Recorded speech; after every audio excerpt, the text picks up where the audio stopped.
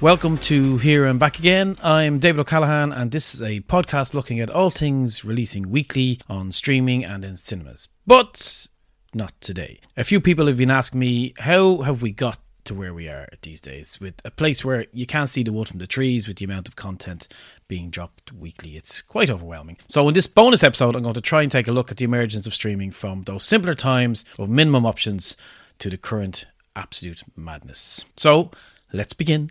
In recent times, the sands of streaming wars, they've literally been shifting beneath our feet at a pace which has been quite unnerving. As a viewer, you're trying to keep up with what is released weekly, when, where it's appearing, what's coming next, and only the best Excel spreadsheets, murder walls and crystal balls can help with that. But how have we got here? This episode is literally a Peter and Jane answer to that question, and when I say Peter and Jane, I definitely mean it. Okay, let's move beyond the initial launches of All 4 on demand in 2006 and the early Netflix streaming launch in the US in 2007, and instead move to 2012-2013, where Netflix as we know it today began expanding worldwide and was about to deliver two game-changing moments.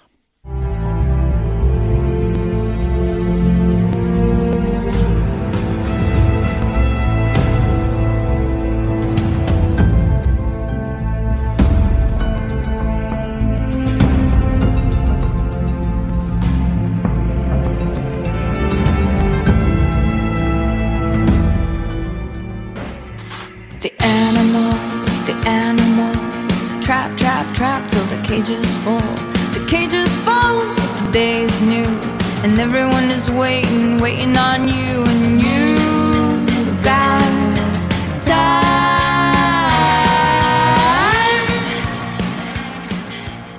House of Cards and Orange is the New Black were instant phenomenons worldwide. They were water cooler shows that everyone was talking about. Suddenly, Netflix was no longer about its movie and TV library content, which it had acquired from other studios, but now it had its own exclusive content that people wanted to see and only existed on their platform. Launched in 2013, these shows were the main reason Netflix subscriptions grew exponentially in those early years, and then as it developed new must-see shows over the years like The Crown and Stranger Things or Selling Sunset, and of course now movies, it became the only player in town.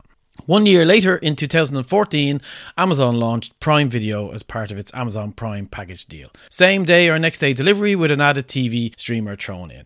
It took a while to get going as people failed to kind of understand what the hell was going on. It first felt like a bonus gimmick. Really, ultimately, people were paying for the next day delivery and same day, and it was just an online experience. However, it did launch with Michael Connelly's Bosch series and Philip K. Dick's The Man in the High Castle, literary adaptations which both proved extremely popular and successful.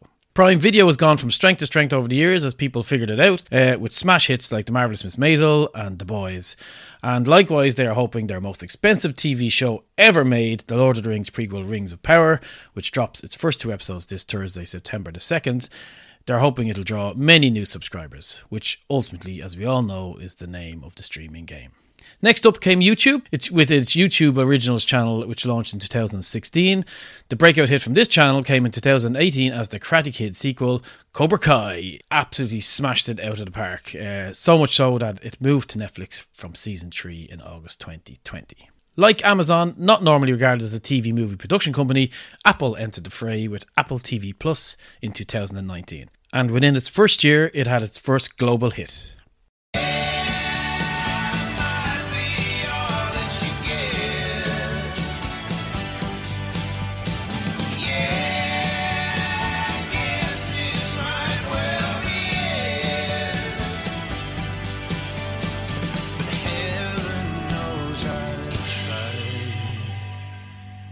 Ted Lasso, the story of a stranger in a strange land set in the world of British football, was universally acclaimed and adored immediately. Jason Sudeikis became an instant star, even though he was a star already. Big tech company with big money to throw at content and A-list talent saw them launch with Jennifer Aniston, Reese Witherspoon and Steve Carell in The Morning Show, and its highly underrated Ronald D. Moore show For All Mankind. He's the dude behind Battlestar Galactica reboot. This is an alternate history of NASA where the Russians were actually first to land on the moon. It's an absolutely brilliant slow burn stuff and is highly, highly recommended by me. Actually, a lot of Apple TV Plus content is slow burn and quite high end, like Slow Horses, Pachinko and Severance, as it does not have quantity of content, but boy oh boy, it has all the quality. All culminating this year by its beating Netflix to its first Best Picture Oscar with Coda. The lesser-known streamer Starzplay also entered the market in 2019 with such series as Outlander, Dr. Death and The Power Universe. But it still remains hidden away and not exactly the most popular one out there. So, in 2019, the streaming landscape is starting to take shape, with Netflix dominating, Prime Video successful and finding its feet, and Apple dabbling away and throwing money at the wall to see what sticks.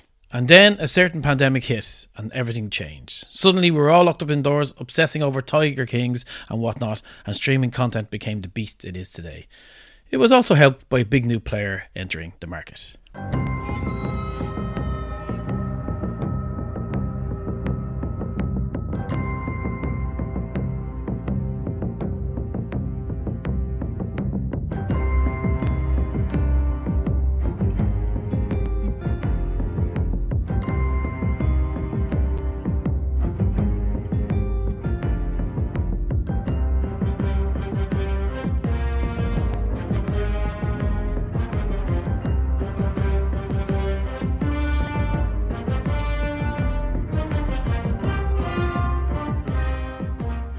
Disney finally entered the market with Disney Plus in November 2019 in the US and March 2020 in Ireland, the UK and beyond. Starting by unleashing its Marvel, Disney and Star Wars back catalogue vaults, this was soon followed by original content such as The Mandalorian and WandaVision from all its various franchise brands, along with some direct-to-platform movie releases, of which poor Pixar suffered badly in this period, as all its releases skipped to cinema and went straight to the streamer. A worrying trend that hasn't gone away for some of the big studios. While Disney in the US has a separate adult content streaming platform called Hulu, worldwide this platform was incorporated into Disney Plus as Star. Bit of a nonsense name, and you can kind of see them stepping away from it now, and it's really just Disney Plus to us all now, with plenty of adult content for everybody of a mature age. In May 2020, Warner launched its HBO Max streaming service in the US and due to the pandemic made the controversial decision of releasing its entire cinematic release schedule day and date on this platform along with cinemas. While not yet available in Ireland or UK due to existing contracts, most of their content is available on Sky Atlantic and Now TV. Not to be confused with HBO, this streamer was attempting to be the younger, hipper relative of HBO, which also included HBO content. However, we will have a little update on the state of HBO Max later because basically it's all kicking off over at Warner's. 2021 saw Universal's Peacock streaming platform launch largely with classic comedy libraries like The US Office, Parks and Rec and 30 Rock and the odd straight-to-platform movie, but again, nothing much to write home about there. Finally, CBS All Access was transformed into Paramount Plus in November 2021 in the US and just had its European launch here in June 2022 with a library of both classic and original content from the universes of Star Trek, Yellowstone, and also brought along new shows like Halo or the making of the Godfather series, The Offering. It would be rude of me not to mention some streamers that cater for niche and genre markets and have their own hardcore followings. These include the horror and supernatural streamer Shudder, which has been growing since 2016. Crunchyroll, which is a hugely successful platform from Japanese anime and drama since 2006 and is now owned by Sony. And Mubi, which is a global curated film streaming platform catering for those who love international films and has been around since 2007. I would love to say that's us all caught up, but as I mentioned earlier, the sands of the streaming wars are always shifting before our eyes, and it's getting a bit like the Hunger Games out there, and not all those streamers are going to survive, with some possibly chewed up by others in the coming years.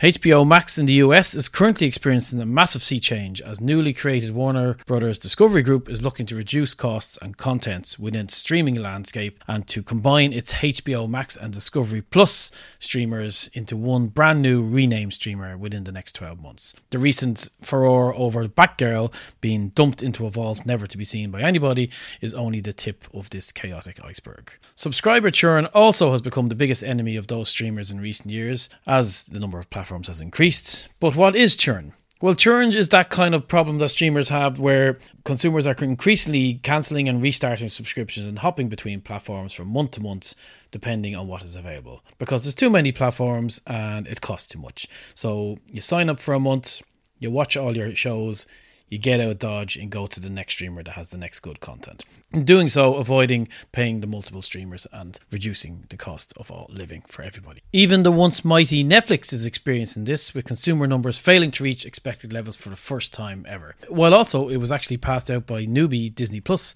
for worldwide subscribers for the first time ever. However, sidebar, Disney Plus is most likely to lose about 20 million of its subscribers after being outbid for streaming rights to the Indian Premier League cricket matches recently, so at least Netflix will regain its throne for a little while. And finally, advertising. We thought we would never see it, but here it comes. Ads on streamers are coming thick and fast as various platforms are starting to offer various tiers of payment which are filled with ads or without ads. Already happening in the US, and even though Netflix swore blind it would never happen, they also have now announced ads are coming in the next few years. An ad option, I suppose. So if you don't want ads on your streamers, you're going to have to pay a bit more money or churn even faster. And that is where we currently stand. I hope this brief history either intrigued you or kept you interested, or at least was a soothing backdrop to you napping on the couch. I'm sure there are many things I have oversimplified or absolutely forgot, but at least you get the idea of how absolutely crazy this streaming content madness is. Some very interesting times ahead for us all. So, until next time, I hope this brief introduction to the streaming wars has whetted your appetite for our travels ahead as we embrace the madness of the weekly release schedule. This is David O'Callaghan for the Here and Back Again podcast, wishing you all the best, and until Friday, stay safe and binge happy.